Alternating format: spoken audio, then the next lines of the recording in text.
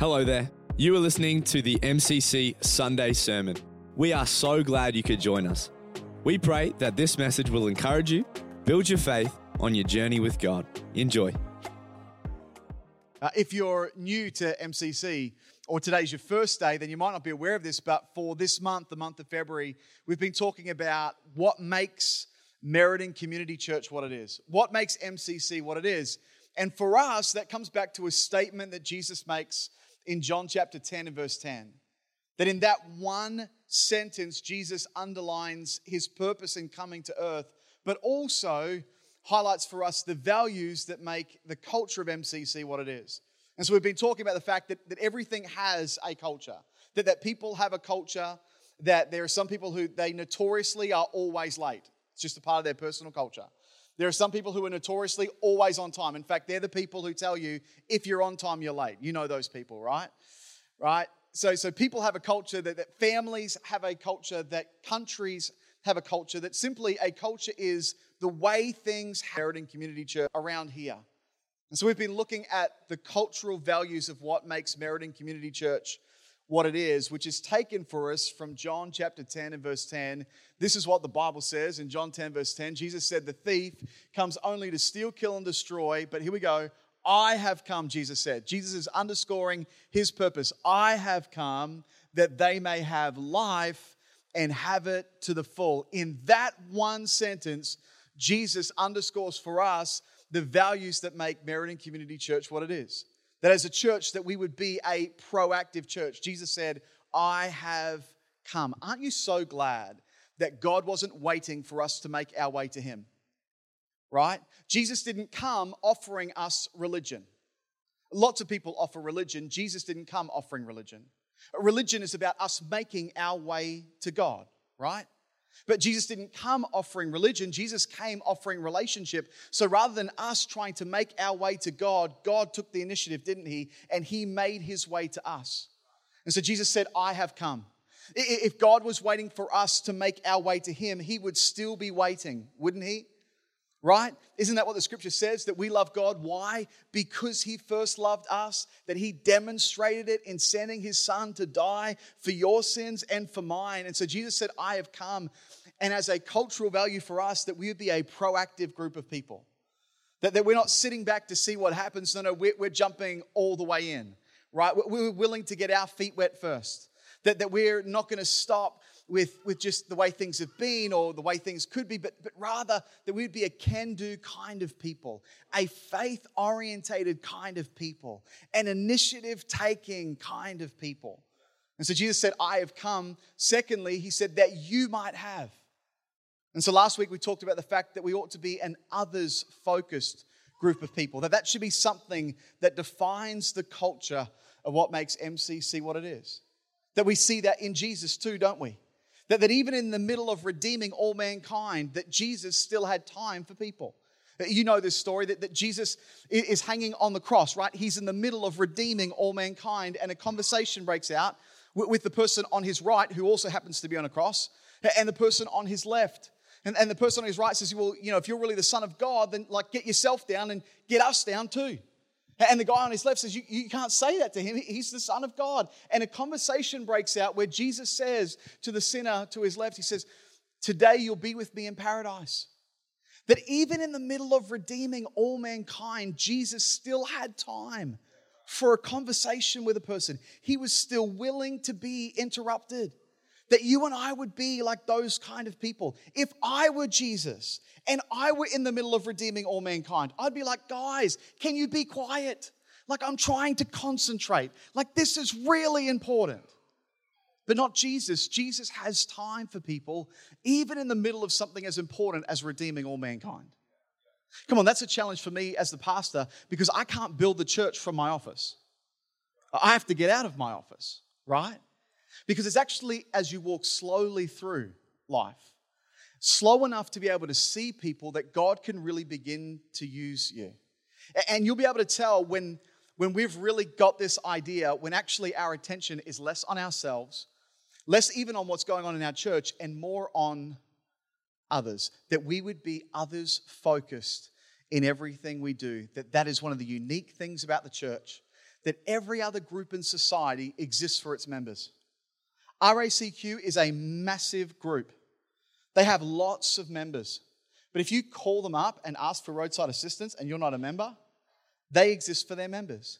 The church is unique in society because the church actually exists for its non-members.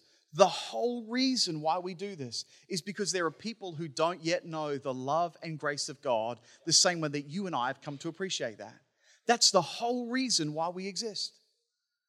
And so that we'd be proactive, that we'd be others focused. Today, what we're focusing on is life-giving. Jesus said, I have come that you might have life. And then finally, not just life, but I love this about God. God doesn't just give us enough, he gives us more than enough. Right? God's grace isn't sufficient, is it? It's more than sufficient. God doesn't just give us like a limited amount of mercy. No, his mercies are new every single day. That God is generous and abounding. And so he says, I've come that you might have life, but not just life, life in all of its fullness. One translation says it this way, life in all of its abundance, life overflowing. And so next week we'll look at generosity, but this week we're looking at life.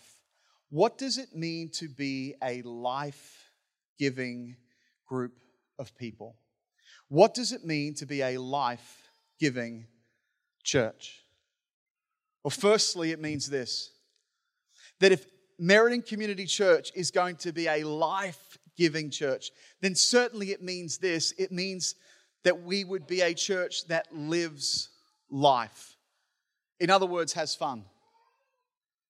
That we would be a fun group of people. That it would be totally normal for Cooper to get up here, flexing on stage in the middle of a Sunday service, just for those people who just maybe are a little bit religious and think that that shouldn't be done in church. That was done especially just for you, just to shake those religious cobwebs out, right? That church ought to be fun. That doesn't mean that we're irreverent, but it does mean that we're fun. Come on, Jesus was fun. I think sometimes people's view of Jesus is like at odds with what the gospel actually says. Like when you read Matthew, Mark, Luke, and John, right? When you think about that and actually what was happening in those 3.5 years of earthly ministry, that Jesus is in his early 30s when he starts his earthly ministry, right? And he gathers to him, his team that he's doing it with are like that age or younger. These are like all young adults, right? You put Jesus and 12 like teenage young adult guys together for 3.5 years, traveling around. Tell me they didn't play practical jokes.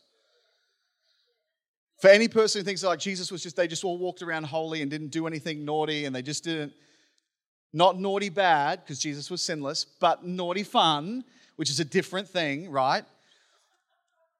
That any person who thinks that that's what was going on, you've never done youth ministry, you've never been around a teenager before, like they played practical jokes. They had to have played practical jokes. I mean, they're up every night praying. Even when Jesus is like, guys, would you just pray with me? Like, just tarry 1 hour. They're falling asleep.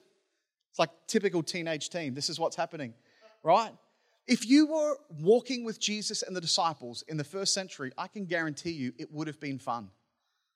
That tax collectors and sinners wanted to hang out with Jesus. Not because he was transcribing hymnal books. He was fun to be around. Not in a way that was irreverent.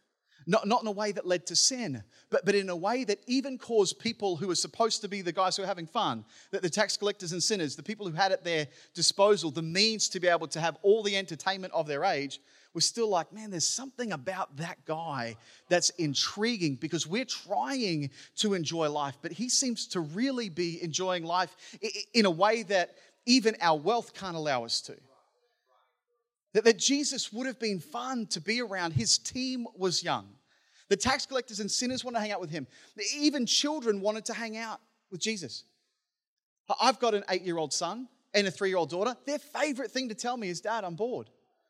There was nothing boring about Jesus. Even kids wanted to hang out with Jesus, right? That there was something fun about him. Some of you still aren't convinced, so I'm going to help you see that Jesus was fun, all right? Because some of you are still like, no, Jesus, he just floated around and he was meek and mild and he wore a blue sash and he had blonde hair and blue eyes because that's what you saw on the felt board when you were in kids' church 50 years ago. But that's... I feel like I'm working way harder at this than you're actually giving this to me, all right? So Matthew chapter 14. Matthew 14, verse 25. Shortly before dawn, Jesus went out to them, right? Jesus sends the disciples out on a boat in the middle of a lake, and a storm is brewing as they're going across the lake. But Jesus stays on the shore to pray. Verse 25, shortly before dawn, Jesus went to them walking on the lake. When the disciples saw him walking on the lake, they were terrified. "It's a ghost," they said, and they cried out in fear. But Jesus immediately said to them, "Take courage, it's I, don't be afraid." Jesus is playing a practical joke. I know you're just reading this like it's just the Bible and it's boring, but think about this. Jesus sends them over. He goes to pray. It gets to like early hours of the morning. He's like, I should probably catch up with them. He could just like teleport himself there, but he thinks, no, do you know what? There would be a more interesting way to visit the disciples on the lake this morning. I mean, it's still dark. It's in that time where it's like people are tired. They're not quite awake. They've been up in the middle of the storm. The light's not there, so they can't see. So it's still like spooky. It's in that time of the night. And so Jesus comes walking. Why do they assume it's a ghost? They've spent a lot of time with Jesus. They know what Jesus looks like. I reckon Jesus took a sheet, threw it over himself. Ooh. And then the scripture says, this is not in the Bible, this is extra biblical. So this is not in there, but just you can imagine this, couldn't you? That immediately they're terrified and they're like, it's a ghost. And Jesus is like, oh, this has probably gone too far. No, it's just it's the Lord. Don't be terrified. It's okay, guys. They didn't put that part in the Bible, but I reckon that could have been in there. I'm being a little bit facetious, but what does it mean to be a life-giving church? It means to be a church that knows how to live life. It means to be a church that knows how to have godly fun. It means a church that doesn't take itself too seriously. Come on, Proverbs chapter 17 and verse 22 says this, a merry heart does good like medicine, but a broken spirit dries the bones. That as a church, shouldn't we exemplify, shouldn't we reflect the joy that we have having knowing Jesus as our Lord and Savior? That there ought to be a joy that comes from a deeper place, that even those around us who don't yet know Jesus are like, what is it about them?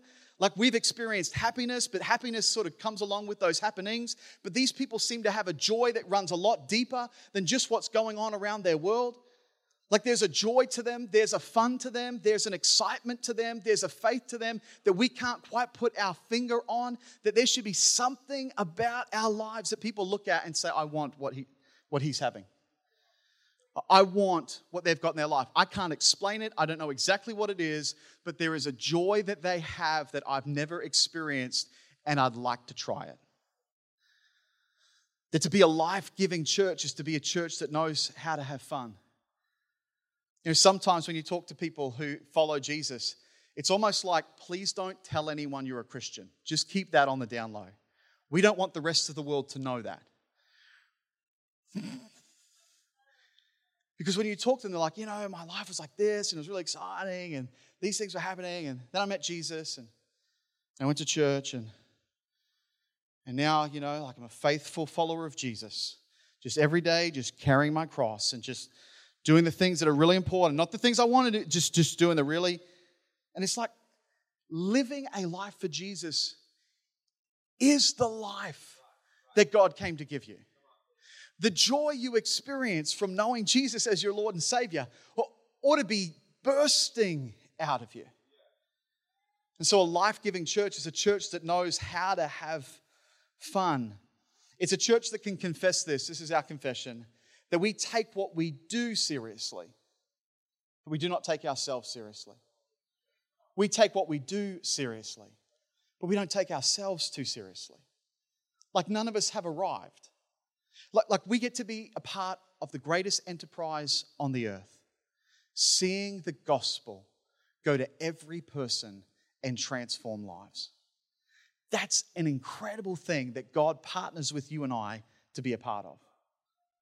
And so we take what we do really seriously, but we're just not the kind of people that take ourselves too seriously. We're just not the kind of people that just start getting all religious all the time.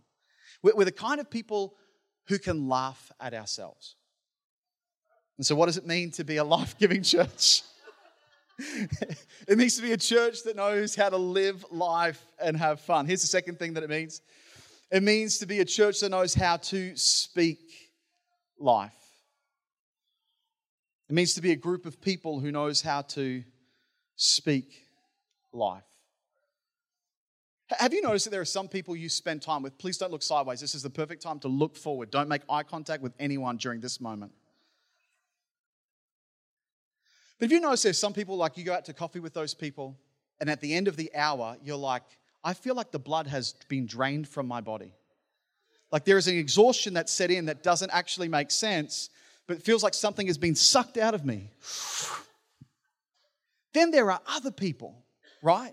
You spend a few minutes with them, and having spent that time with them, you find yourself constantly trying to work out when can we reschedule to catch up, because there's something about them that seems to be able to put the life into you.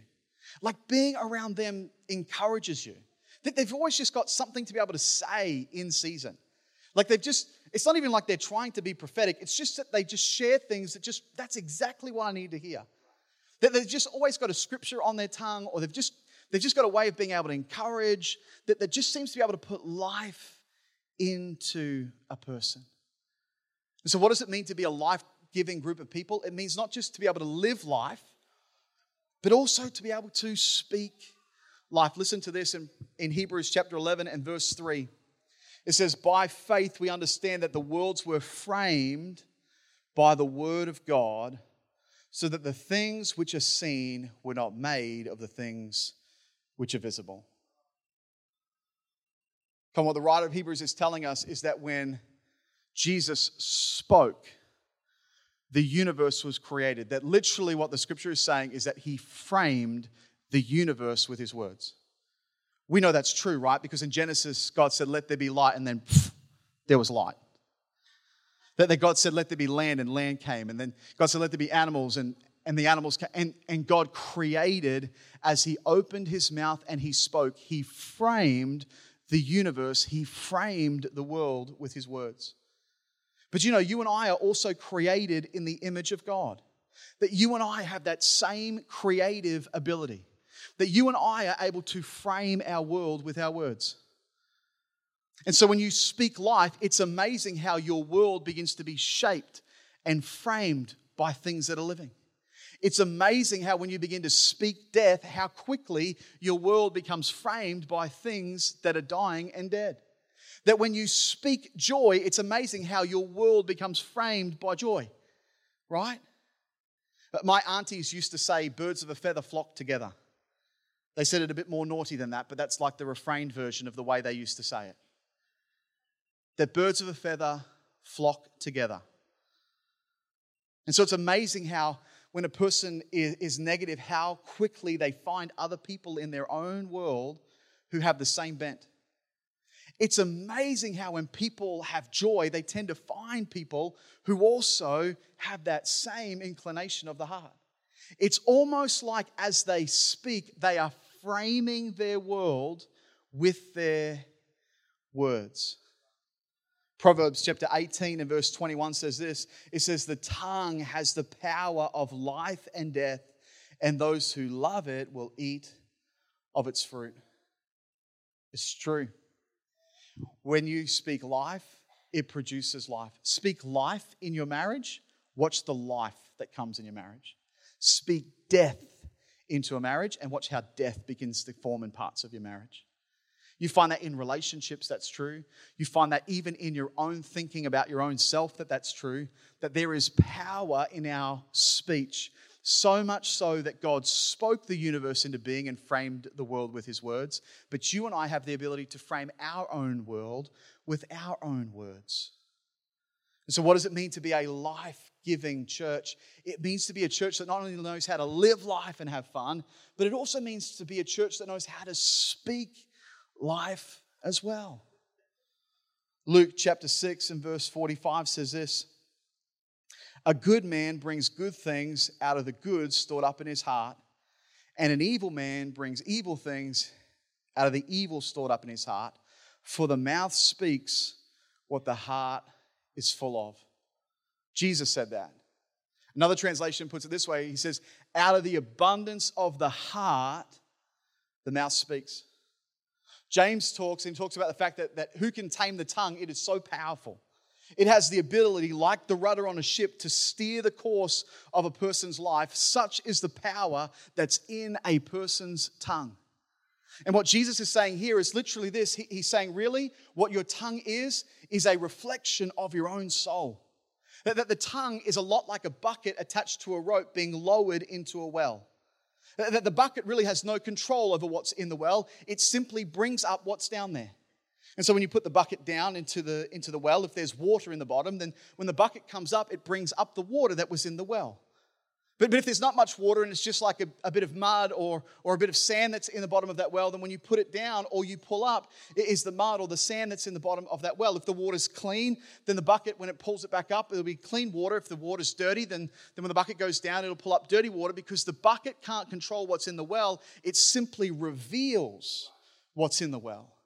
And Jesus says the same thing. He says that it's out of the abundance of the heart that our mouth speaks. In other words, it's like our tongue lowers down into the soul and begins to reveal what's in our own soul.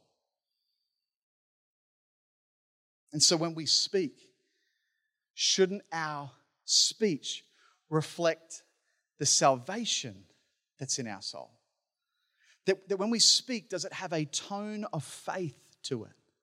That when we speak, does it have a tone of encouragement to it?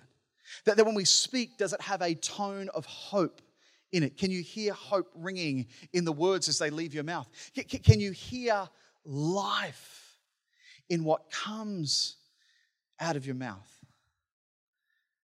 What does it mean to be a life-giving church? Certainly it means to be a church that knows how to live life. And how to take what we do really seriously, but not take ourselves too seriously. But it also means to be the kind of people who know how to be able to speak life because of an abundance of life that actually resides in our own soul. Andrew Carnegie said this. He said, men are developed the same way that gold is mined. When gold is mined, several tons of dirt must be moved to get an ounce of gold. But one doesn't go into the mine looking for dirt.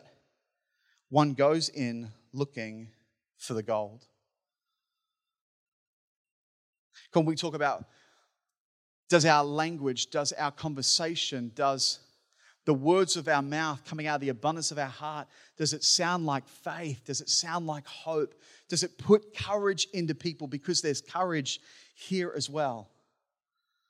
Because in the relationships and in the rub of life and in the things that happen, it's possible to become more aware of the dirt than of the gold in those relationships around about us. I'll make this really practical. You all have a boss if you have a job, right? You can choose what kind of boss you serve. You can work for an absolute grump, or you can work for an absolute genius, because both of those things are probably true. But if you go looking for the dirt, some of you are like, you haven't met my boss. I saw those sideways glances just then. Fortunately, there wasn't any pastoral staff who did that, I don't think. Cooper, just sit still. Because both those things will be true. Because for all of us, we're all earthen vessels, right? So it's possible in anyone to see the dirt. But it takes a little more being deliberate to be able to see the gold. And so you can lament what a person is not, or you can celebrate what a person is, and one of those things will bring life and the other will bring death. Think about it in terms of marriage, right?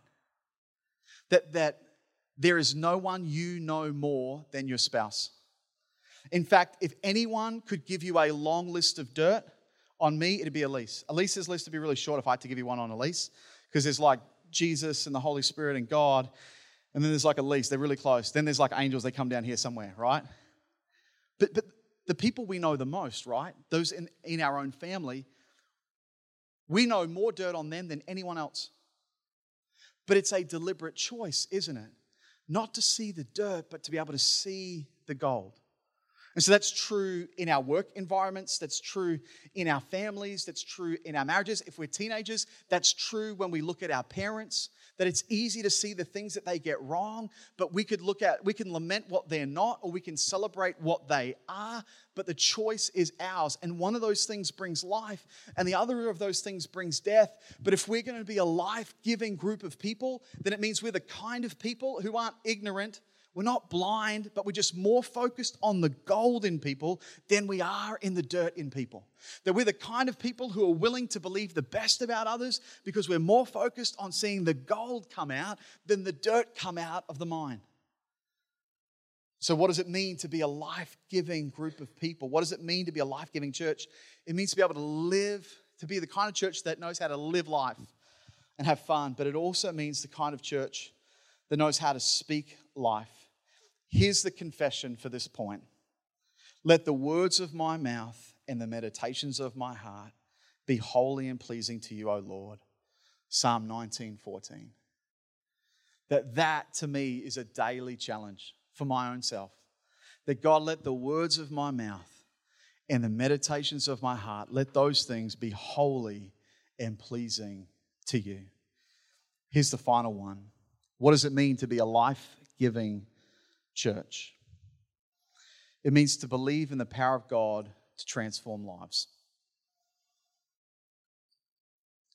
This is pretty important.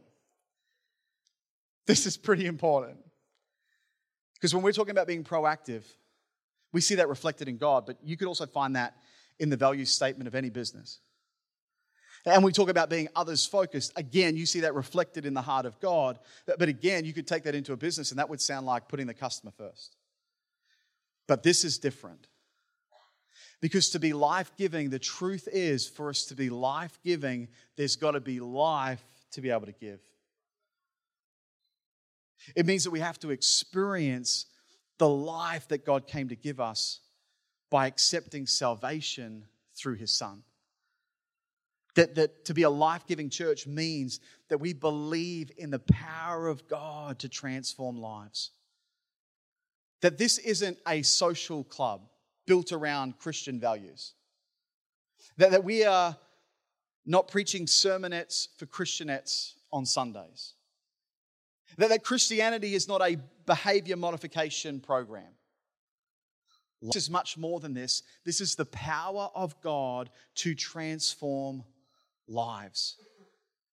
In Acts chapter 3, I want to read this story, and this is where we're going to finish this sermon this morning. In Acts chapter 3 and verse 1, the scripture records this account. It says, one day Peter and John were going up to the temple at the time of prayer at 3 p.m. Now a man who was lame from birth was being carried to the temple gate called Beautiful, where he was put every day to beg from those going into the temple courts. When he saw Peter and John about to enter, he asked for money. Peter looked straight at him, as did John, and Peter said, "Look at us." So the man gave them his attention, expecting to get something from them. Listen to this verse 6. Then Peter said, "Silver or gold I do not have, but what I do have I give to you. In the name of Jesus Christ of Nazareth, walk." Taking him by the right hand, he helped him up, and instantly the man's feet and ankles became strong. He jumped to his feet and he began to walk. And he went with them into the temple courts, walking and jumping and praising God. When all the people saw him walking and praising God, they recognized him as the same man who used to sit begging at the temple gate called Beautiful. And they were filled with wonder and amazement at what had happened to him. That for that man on that day, he was grateful that he encountered not just people going into the temple, but two guys, just routine, but walking into church, believing the power of God to transform lives. Think about it from this guy's perspective, because what was true for this man is true for the 55,000 people that live in our postcode right around this center. That he was crippled from birth. This is the only people walk he had ever known. He didn't know there was another way to live. He'd seen other people walk, but he'd never experienced it for himself. And he was placed every day at the gate of the church. He wasn't like he was outside of the church, but it wasn't really like he was inside the church either. He was just at the gate. He was close enough to hear the singing, but never really to participate for himself. He'd probably heard sermons preached. Because he was at the gate, he was close enough to be able to hear what was going on. He just had never experienced the power of God for himself. He wasn't an idiot, he was very clever. Like, he knew religious people get even more religious on their way to church. So what a great place to beg, right? When people are feeling a little self-righteous, it's just right at the gate. Just like right before you go and worship God. Like, that'd be a really good... This guy was clever, right? If he was alive today, he'd probably be running a Fortune 500 company. He was clever. He knew what he was doing. And so he's sitting at the gate and he's begging, thinking that all he needs is money because money will satisfy the longings of his life. Until one day he encounters two guys who've experienced the power of God, and they know there is more to this life than what this man has experienced. There is more to life than even what he thinks he needs. There's more to life than he could possibly imagine.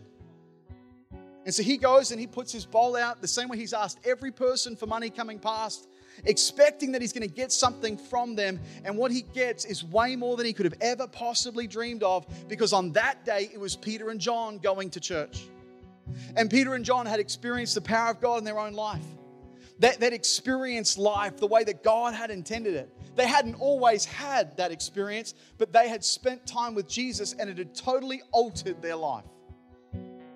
And so on that day, they look at this man in the eyes and they say, silver and gold we don't have, but what we do have, we give to you in the name of Jesus Christ of Nazareth. We're saying, get up and walk. And instantly the man's feet and ankles became strong. Luke, who writes this, is a physician. And the way he describes it is that the man's ankles were dislocated from his body.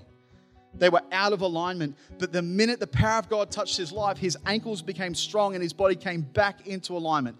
That which was broken and disconnected and didn't function the way it was supposed to, which is true of every person since sin has dislocated us from God and put things out of alignment, even with our own relationship with God, that it's put us far from God, that all of a sudden his feet and ankles became strong and he stood up for the first time. And notice what he did. He jumped to his feet and he ran around. He sounded like Cooper in the middle of this service. He was the one screaming and flexing and standing because he'd never been able to do that before. And this is so important to us, that we must be a group of people who understand the power of God is able to transform people's lives. This is not a social club. This is not keeping the aquarium. This is fishing for men and women who've been close enough to even hear the songs and the sermons they've spent their whole life. But they just never really experienced the power of God. They just never experienced salvation for themselves. And so they don't know how to give grace because they've never experienced it. And they struggle with forgiving others because they've never received the forgiveness that comes from God. And they think that all they've got to give is their gifts and talents. But come on, if you're a person who's received the risen Christ as your Lord and Savior, you've got so much more to give than that. You've got the life that comes. Come on, this is what the scripture says in Romans 8 verse 11. It says, the Spirit of God who raised Jesus from the dead lives in you. And just as God raised Christ from the dead, He'll give life to your mortal bodies by the same Spirit living within you. Come on, if you've accepted Jesus as your Lord and Savior, you have the same power coursing through your body that raised Christ from the dead. Do you know who you are? That when you leave church on a Sunday and you go into your workplace, all of hell trembles because hell recognizes who you are. When Dave Larkin goes to Meriden State College, all of hell gets scared. They were hoping Dave wouldn't become the chaplain there because then their lives would be easy. But Dave wants to make their life difficult. That's why he became the chaplain. Come on, the same is true for you in your workplace, in your family. Come on, the people that you see at Woolworths when you're at the checkout, right? The same power that raised Jesus from the dead lives in you. Come on, we don't have silver and gold, but what we do have is way more precious, way more valuable, way more eternal than any of those things could ever possibly be. Come on, that's a good place to clap. That would be a good place for you to clap. Come on, this is true even when it comes to community care, when we're handing out meals, which I love that we're doing that. And I love that we're doing it from the start. We're not waiting to add that ministry later. We're doing it now. But come on, we're not just trying to give people meals from Urban Angels. We want that to be a meal, and it comes with something extra too, right? The side dish to the meal you're getting is a person who understands and knows the power of God. And if you're open to it, come on, when we go and do hospital visitation, yes, we should take flowers, yes. But we should also take the power of God with us to believe for people to be healed. And God, because all healing belongs to Him, can choose any method He likes. The doctors, the surgery, the medication, or simply laying on hands, it's all at His disposal. But come on, we're people who understand that we've got something far more to give because we've received something far more. Here's the confession for this. It's really this: I cannot give what I have not got. So I wonder for you today, as we're talking about being a life-giving church, whether you've experienced that life that Jesus came to give. Would you stand to your feet this morning? We're going to pray in just a moment.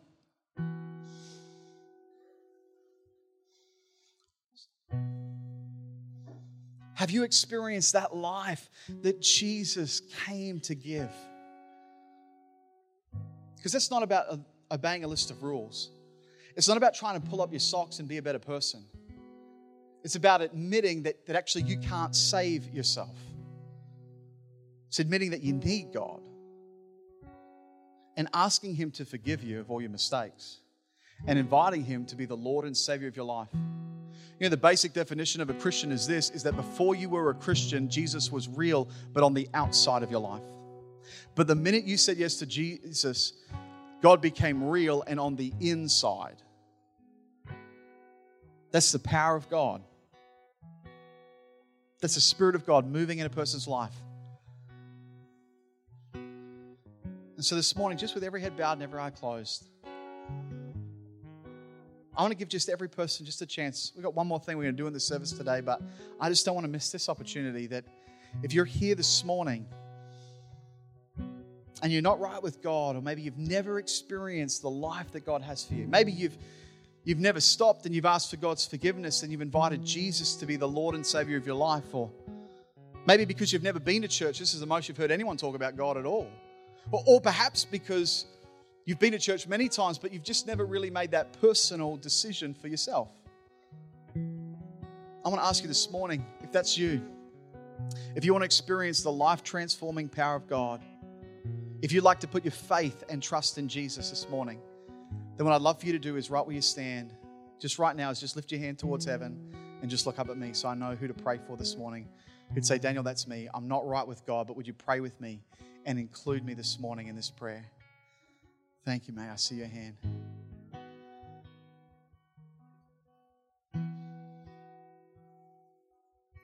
Thank you, Jesus. Lord, I thank you, God, for this young man who's lifted his hand. That, God, even as he did it, Lord, it was an act of faith to say, Lord, I need you in my life. God, I pray that your hand would be upon him in might and in power. That, God, he would experience the fullness of the life that you have for him. That, God, he'd experience your power. That there would come a confidence and a boldness that he can't explain naturally, but he can explain it because it's the Spirit of God upon him. Lord, I pray let that be so. And Lord, I pray let that be so for every single person who's in this room today. That, God, each one of us might experience your power in a new and fresh way. Maybe for some of us who've walked this journey of faith for some time but never really experienced your power in our own lives, God, I pray that there would come a dynamic, even in our journey of faith, to experience your power. Lord, for others, Lord, who've experienced your power in the past and maybe it's something that needs to be dusted off again to begin to see and believe. God, to see healings and to begin to see the prophetic and to begin to see, Lord, your power at work. God, we're not just trying to play church. God, we want to see you glorified and lifted up. God, we want to see all men drawn to you. God, we want to see lives changed and transformed. God, people who put their faith and trust in you, and that, God, that you might use us to do that. That, God, you might use us like Peter and John, just going about our day, but we might see somebody, God, the way that you see them. and in that moment be able to pray and see your power transform their lives. That it doesn't have to happen in a service. It could happen in a coffee shop. It could happen in the center. It could happen while we're playing sport. It could happen, Lord, even while we're dropping kids off to school. It could happen in the middle of a Woolworths line. That God, you're able to do incredible things. That God, your heart is towards people, and so Lord, use us. Let us be agents for life-giving change in this community. God, I pray not that you'd keep us safe. God, I pray that you would keep us bold in Jesus' mighty name. Everybody said, amen. Amen. Thank you once again for joining us. Feel free to contact us on our Facebook, our website, and jump on our Instagram at mcc.church. Also, make sure to rate and review as well as share. Finally, from all the team at MCC, have a blessed day, and until next time, bless you.